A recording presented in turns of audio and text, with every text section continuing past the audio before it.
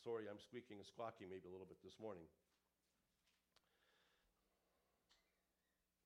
Here in Genesis 29, we find Jacob taking his parents' instructions and going to the land of his fathers to find a wife. So let's pick this up and read the first 14 verses to begin with this morning. So Jacob went on his journey and came to the land of the people of the east. And he looked and saw a well in the field, and behold, there were 3 flocks of sheep lying by it. For out of that well they watered the flocks. A large stone was on this well's mouth. Now all the flocks would be gathered there, and they would roll the stone from the well's mouth, water the sheep, and put the stone back in its place on the well's mouth. And Jacob said to them, My brethren, where are you from? And they said, We are from Haran. And he said to them, Do you know Laban, the son of Nahor? And they said, We know him. So he said to them, Is he well? And they said, He is well. And look, his daughter Rachel's coming with the sheep. Then he said, Look, it is still high day. It is not time for the cattle to be gathered together. Water the sheep and go and feed them. But they said, We cannot until all the flocks are gathered together, and they have rolled the stone from the well's mouth. Then we water the sheep. Now while he was still speaking with them, Rachel came with her father's sheep, for she was a shepherdess. And it came to pass, when Jacob saw Rachel, the daughter of Laban, his mother's brother, and the sheep of Laban, his mother's brother, that Jacob went near and rolled the stone from the well's mouth and watered the flock of Laban, his mother's brother. Then Jacob kissed Rachel and lifted up his voice and wept. And Jacob told Rachel that he was her father's relative and that he was Rebekah's son.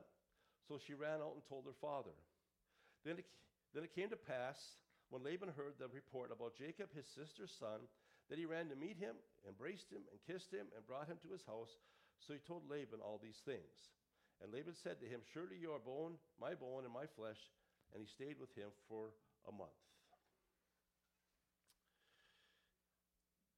So we see here Jacob looking for Uncle Laban, for his family from Haran, to find a wife from what we'd consider today a godly family, to ensure that Jacob would not be corrupted and compromised by marrying an ungodly woman of Canaan land. So he travels far away to find the wife that God would lead him to.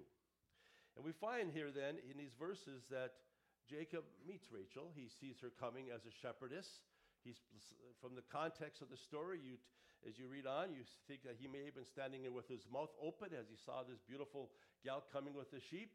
And you might think he's a bit forward, and if they haven't had a first date, he walks up to her and gives her a big kiss and cries on his neck. I don't know if that's because she wasn't a good kisser or whatever the case may be. But in reality, what we see here is that this is a standard greeting, isn't it? It's a way one greeted one's relatives. And the tears of joy that he shed may have been tears of a reunion with family, and maybe a realization that he's being led by God. And then we find here in this passage that Jacob then meets and stays with Uncle Laban, but for a whole month. Why is he hanging out for a month? There might have been something that was keeping him here, don't you think? He was hanging out for that month. And then as we go on, we find here the second aspect of this story. We could call it Act 2 if you prefer, his pursuit of Rachel and his deceitful uncle, so to speak. So we're going to go on reading. We'll pick it up in verse 15. That Laban said to Jacob, Because you are my relative, should you therefore serve me for nothing? Tell me what your wages should be. Now Laban had 2 daughters. The name of the elder was Leah, and the name of the younger was Rachel. Leah's eyes were delicate, but Rachel was beautiful of form and appearance. Now Jacob loved Rachel, so he said, I will serve you 7 years for Rachel, your younger daughter. And Laban said, It is better that I give her to you than I should give her to another man. Stay with me. So Jacob served 7 years for Rachel, and they seemed only a few days to him because of the love he had for her. Then Jacob said to Laban, Give me my wife, for my days are fulfilled, that I may go into her. And Laban gathered together all the men of the place and made a feast. Now it came to pass in the evening that he took Leah his daughter and brought her to Jacob, and he went into her. And Laban gave his maid Zilpah to his daughter Leah as a maid. So it came to pass in the morning that, behold, it was Leah, and he said to Laban, What is this you have done to me? Was it not for Rachel that I served you? Why then have you deceived me? And Laban said, It must not be done so in our country to give the younger before the firstborn. Fulfill her week, and we will give you this one also for the service which you will serve with me still another 7 years. Then Jacob did so and fulfilled her week, so he gave him his daughter Rachel as wife also. And Laban gave him his maid, Bilhah, to his daughter Rachel as maid. Then Jacob also went into Rachel, and he loved Rachel more than Leah, and he served with Laban still another 7 years. What we find here in this chapter is Jacob the deceiver was deceived by Uncle Laban. Apparently it was in the genes. One commentary stated this way. I thought this was good. The man who deceived his father was deceived by his father-in-law. And the man who passed himself off as the firstborn son now receives Laban's firstborn daughter to be his wife. It is an inescapable law of life that we eventually reap what we sow. Galatians 6, 7, and 8. God in his grace forgives our sins when we confess them, 1 John 1, 9. But God in his government allows us to suffer the painful consequences of those sins. And so he's saying, maybe what goes around comes around. You reap what you sow. And here we find the deception that existed here between Laban and Jacob. And what's interesting here is Leah seems to have been a willing participant, doesn't she? Instead of refusing her father's plan because of the insanity of it, she entered into the deception in order to get something that she wanted. She wanted to be married and have children, with no view of future consequence. And as we go on, we'll see the misery that existed in that home, and what did she expect? And we must understand in our lives that it's often our fleshly desires, our wanters, that blind us to things, don't we? Sometimes God gives us a view of the consequence of what could happen, and we make certain decisions, and we kind of push them to the back because we want something so bad, and we're blinded to that potential consequence. We don't see the future. And often we don't even consider the consequence in that desire. But that's one of the joys of the Christian, because we know a God who sees the future. God sees the end from the beginning. He knows the future. He knows the consequence, and he warns us. He instructs us in the way we should go. He warns us of making the wrong and bad decisions. And if we trust and obey his instructions and warnings, we don't need to fear the future consequence. We can rest assured that life will be stable and safe when we are willing to put our trust in him and obey him implicitly. And instead, then, we can anticipate rest and peace and the good consequences from the decisions made as we follow the guidance of our Heavenly Father. It comes down to simply trusting the Lord.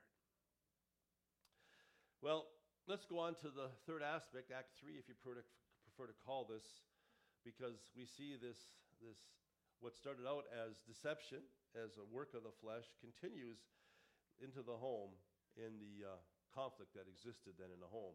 Let's pick it up with verse 31 and read a ways here. It says, when the Lord saw that Leah was unloved, he opened her womb, but Rachel was barren. So Leah conceived and bore a son, and she called his name Reuben, for she said, the Lord has surely looked on my affliction, now therefore my husband will love me. Then she conceived again and bore a son, and said, because the Lord has heard that I am unloved, he has therefore given me this son also, and she called his name Simeon. She conceived again and bore a son, and said, no, this time my husband will become attached to me, because I have borne him 3 sons. Therefore his name was called Levi. And she conceived again and bore a son, and said, now I will praise the Lord. Excuse me, we're going to go on here.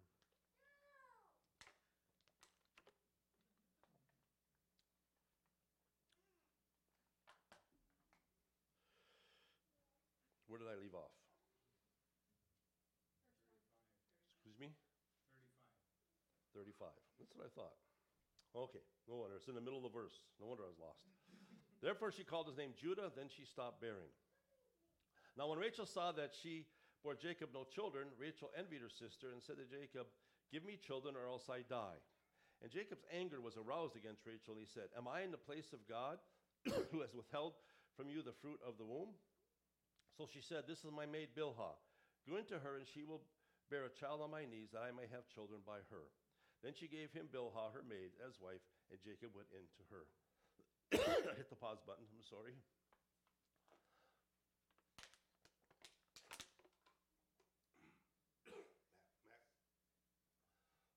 We're going to try something new.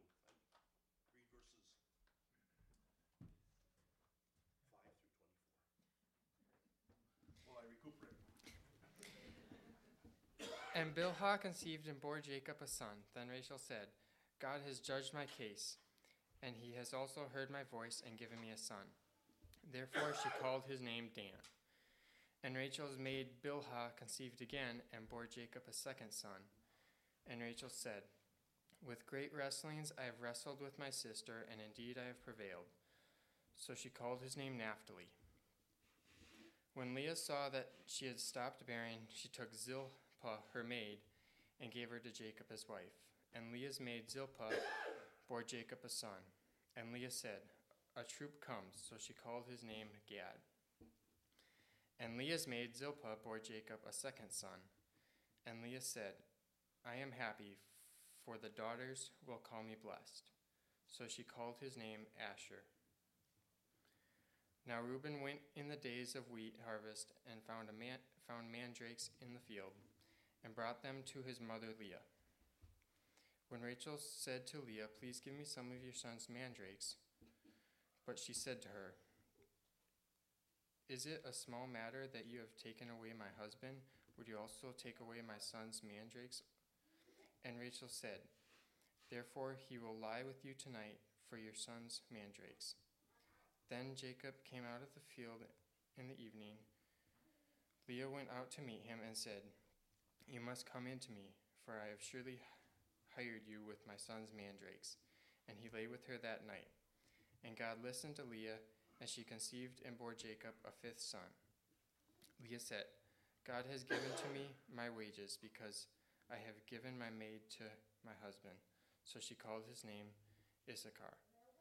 And Leah conceived again and bore Jacob a sixth son. And Leah said, "God has endowed me with a good endowment. Now my husband will dwell with me, because I have bore him 6 sons." So she called his name Zebulun. Afterwards she bore a daughter, and called her name Dinah. And God remembered Rachel, and God listened to her and opened her womb. And she conceived and bore a son, and said, "God has taken away my reproach." So she called his name Joseph, and said, "The Lord shall add to me another son." You don't want to keep going? No. Thank you. Should have known with all those commercials today in this reading that this would happen. God did add another son, Benjamin, to her life. But you know what we really see in this, I know there's a lot of stuff we could cover in this portion, but what I wanted to point out this morning is the actions of the flesh and the disaster, the calamity that comes when people are operating in the flesh. It all started with the deceit of Laban, putting his older daughter in an very unfavorable position. It involved Leah, her willingness to compromise in order to get married and have children, and it landed her in a very unhappy place. What a miserable home, what a miserable existence. She sought refuge in defining herself by the numerous children that she would bear, rather than simply finding rest in God, who had a plan for her life. And then on top of that, this all led to conflict in the home. As you read through this, maybe you noticed the envy, the jealousy, the lack of love, the anger, the blame, the competition. Later on, that would translate into the children, as the 11 brothers hated and sold Joseph into slavery because of the toxic environment in his home. What a messy and dysfunctional household this was. And yet through it all, God was fulfilling and keeping his promises and his plan. And that's really the lesson, I think, behind this. This may be a lesson on how not to function as a family in many ways in this passage. But what we do see is God in his grace accomplishes his will in spite of ourselves. See, in our fairy tale version of life, we would have thought that Jacob and Rachel would get married and live happily ever after.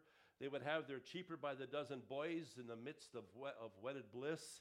And it didn't work that way, did it? Because when you put 2 sinners in the home, there's conflict. And when you put 3, there's even more. And add a couple maids, there's even more. And unless you look to the Lord, there can be chaos in one's life. You see, in reality, in marriage, we recognize that marriage is in reality a ministry.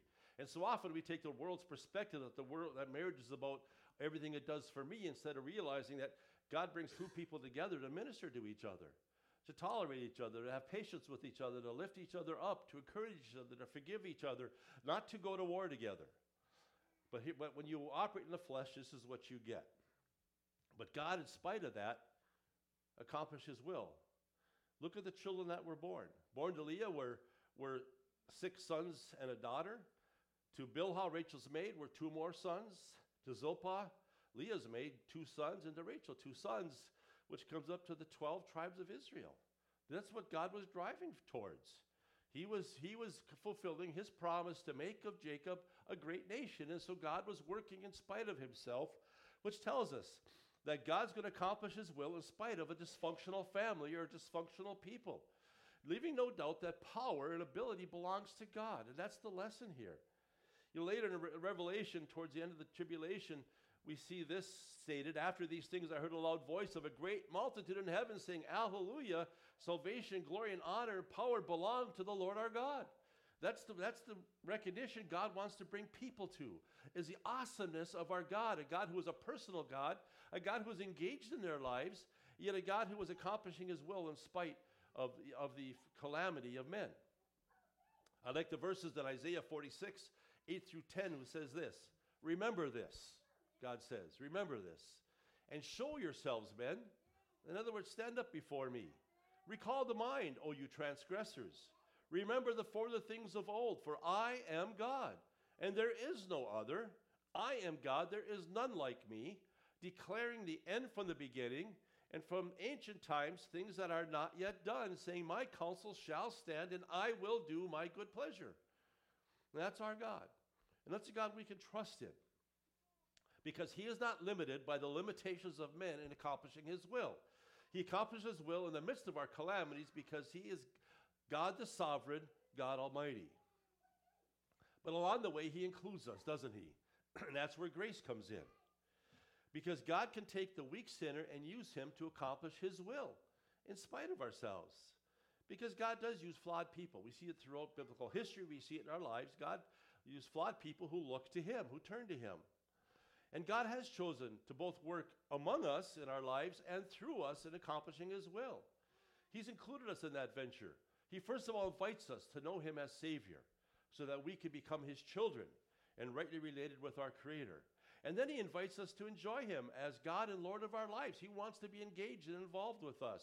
He even then also wants to share his life with us as we consider the abiding relationship in John 15. And when he is in us and we're in him, and he wants to be our life and we are his vessels as we live our lives for his glory. Then he has also appointed us as his representatives to stand for his truth and to carry the message of his love and salvation to the needy around us. God has called us. He is working through us, but he's also working in spite of us. And God's going to accomplish his sovereign will whether or not we choose to enjoy these privileges that he's called us to, that he's included us in. It is a tremendous privilege. And I'm not sure why often God has to work so hard in our lives to convince us of the blessing it is to walk with him, to enjoy him, to serve him, when he is our Creator. It's the place we were designed to be, the place we find the most rest, the most fulfillment, the most satisfaction, yet we so often reject it and choose rather to do our own thing, like sheep who go astray, sheep who are self-destructive, as John said earlier. And so God accomplishes will in spite of us, but wants to include us. And if we want to be part of that program, we need to acknowledge that. We need to acknowledge who God is and who we are. That's the lesson here. The lesson is what happens when we live life apart from the direction of God and all the calamity that exists and that happens because of it. And Laban may have thought he was getting the upper hand in deceiving Jacob, an extra 7 years of service, for his daughter. And yet the calamity he created in the next generation was disastrous in many ways. And that's what we often don't see. We might think that we're getting away with it in our generation, but what about the successive generations to come? And so we need to acknowledge how much we need him. We sang that song earlier, and I'm glad we did. I need thee, I need thee, I need thee, we sang, and I hope we meant it, because let's turn to 1 Corinthians chapter 1 as we reaffirm this message that we see in Genesis 29 in regards to how much we need him. And that's maybe the hardest thing for us to come to. Because as prideful people and as people who are independent and capable, we don't always want to think we need.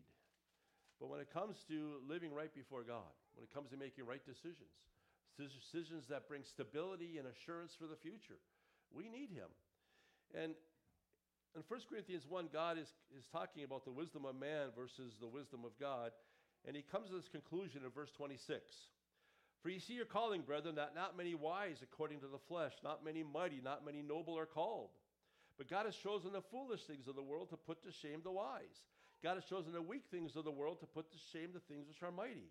And the base things of the world and the things which are despised God has chosen, and the things which are not, to bring to nothing the things that are, that no flesh should glory in his presence. And that's the message. God has chosen the incapable. And if we're honest with ourselves, we qualify. We fit these verses.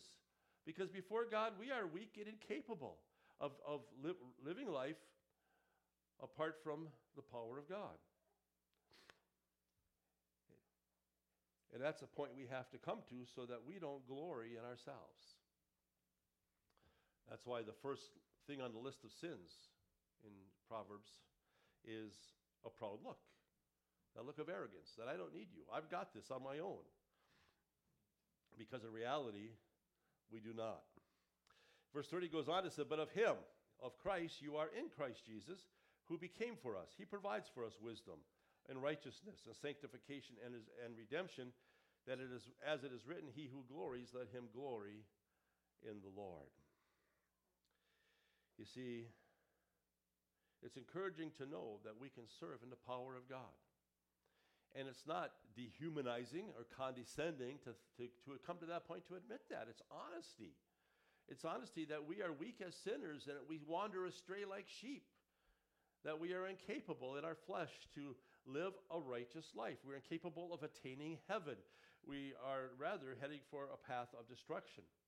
And even for those who have it all together in life, the destruction inevitably comes because God says, if you sow to the flesh, you will reap corruption. It is coming. It may be delayed. It might seem to be delayed, but it is coming when we sow to the flesh. But we can, instead, be part of God's program. God in his sovereign power, as he accomplishes his will, wants to include us, wants to involve us. But we must come to that point where we see, as we sung today, I need thee every hour. I need thee, Lord. I need your wisdom. I need your help. It is not debasing to admit that we are needy people, because God created us with that intention, that we would depend on him. Let's go to 2 Corinthians chapter 12, where Paul learned this lesson.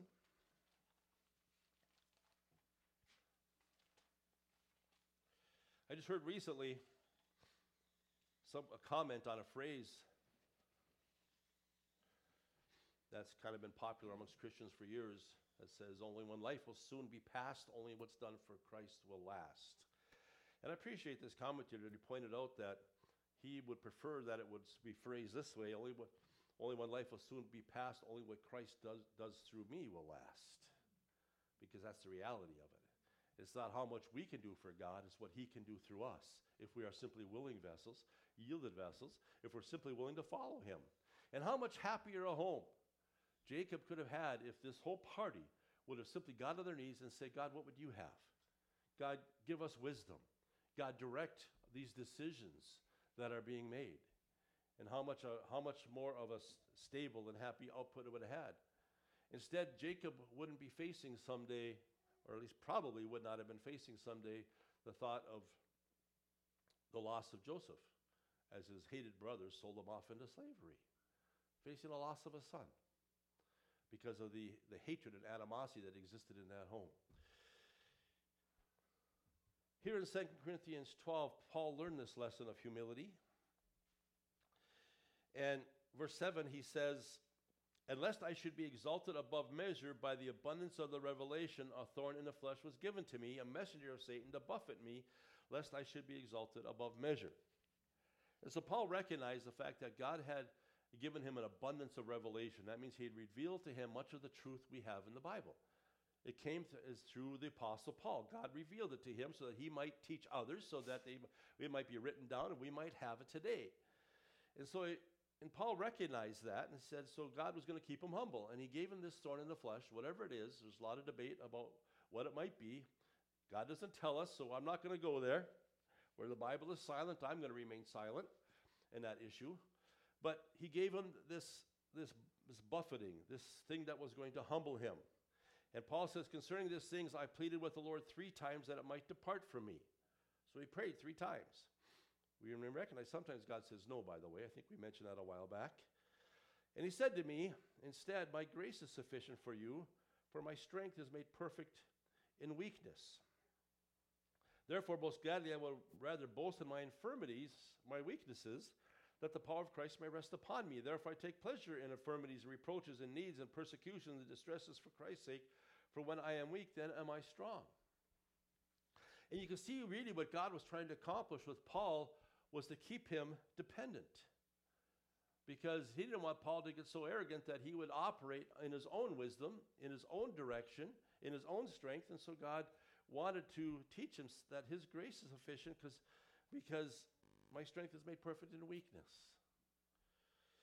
And it's not that God wants to weaken us. God just wants us to recognize that we are weak and incapable. That's the message here. And God in his grace supplies. That's the glorious thing here. And that's the way life was intended to live. It was Adam and Eve who rebelled against God when they decided to go independent from God, go solo and say, you know what, God, I'm not going to believe you. I'm going to eat that forbidden fruit. I'm going to take my chance because I think life's going to be better.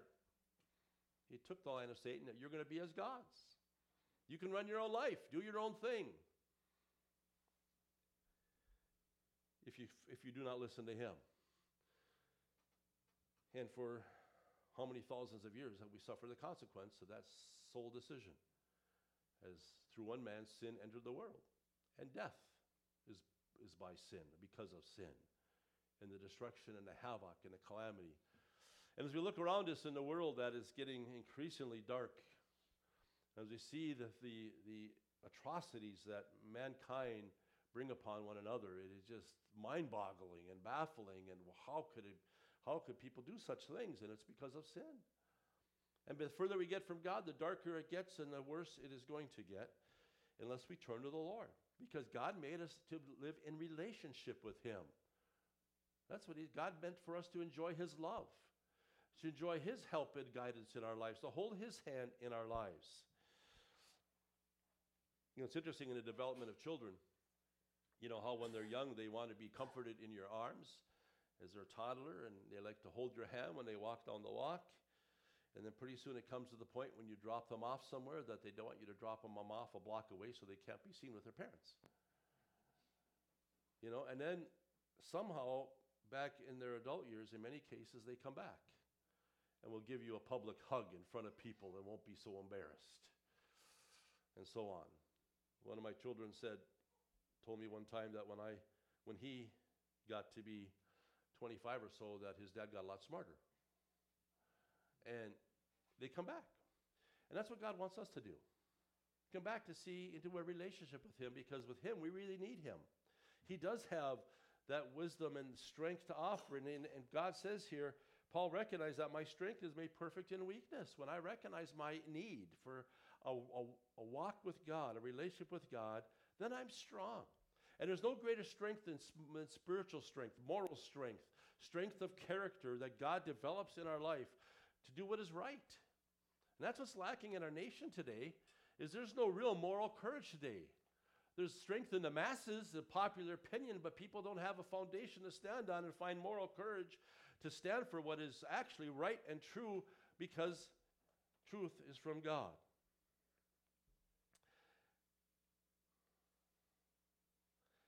2 Corinthians 4 verse 7, and referring to our gospel witness, it says, but we have this treasure in earthen vessels. I love that verse. It's a treasure, but it's in earthen vessels, clay pots, that the excellence of the power may be of God and not of us. And that's really the lesson behind the story in Genesis chapter 29, is that we find people here who made decisions, took action outside of a consideration of God, his word, his will, his wisdom, and the calamity that resulted. God was able to accomplish his will in spite of that, but God was teaching us a lesson that how much more better it would be to recognize we're earthen vessels, to walk with him, depend on him, look to him, that the excellence of the power may be of God and not of us. And that's what it means to keep Christ central in our lives as we depend upon him.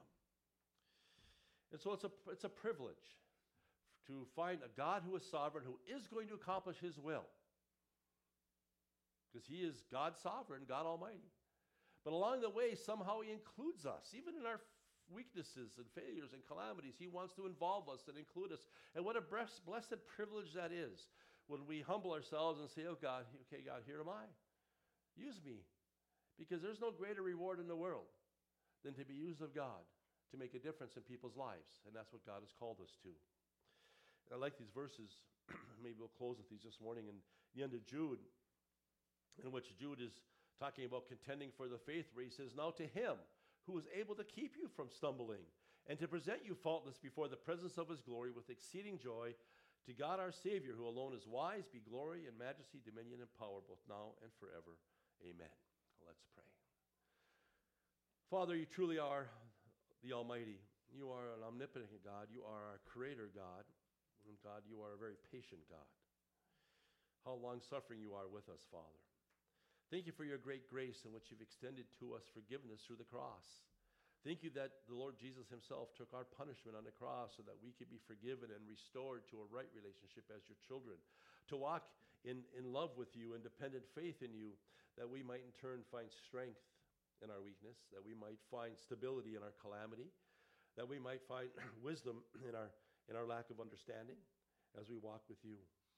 And Father, as we consider the results of bad decisions made in Genesis 29 and 30, Father, may we recognize that we need to bring every decision before you, to look to you for wisdom, but then, Father, to rest assured that as you guide us, the fruit will be good, life will be good, and the consequence will bring stability to our lives. And so, Father, teach us the things you'd have us to learn here now together this morning, we pray. And may you be glorified. In Jesus' name, amen.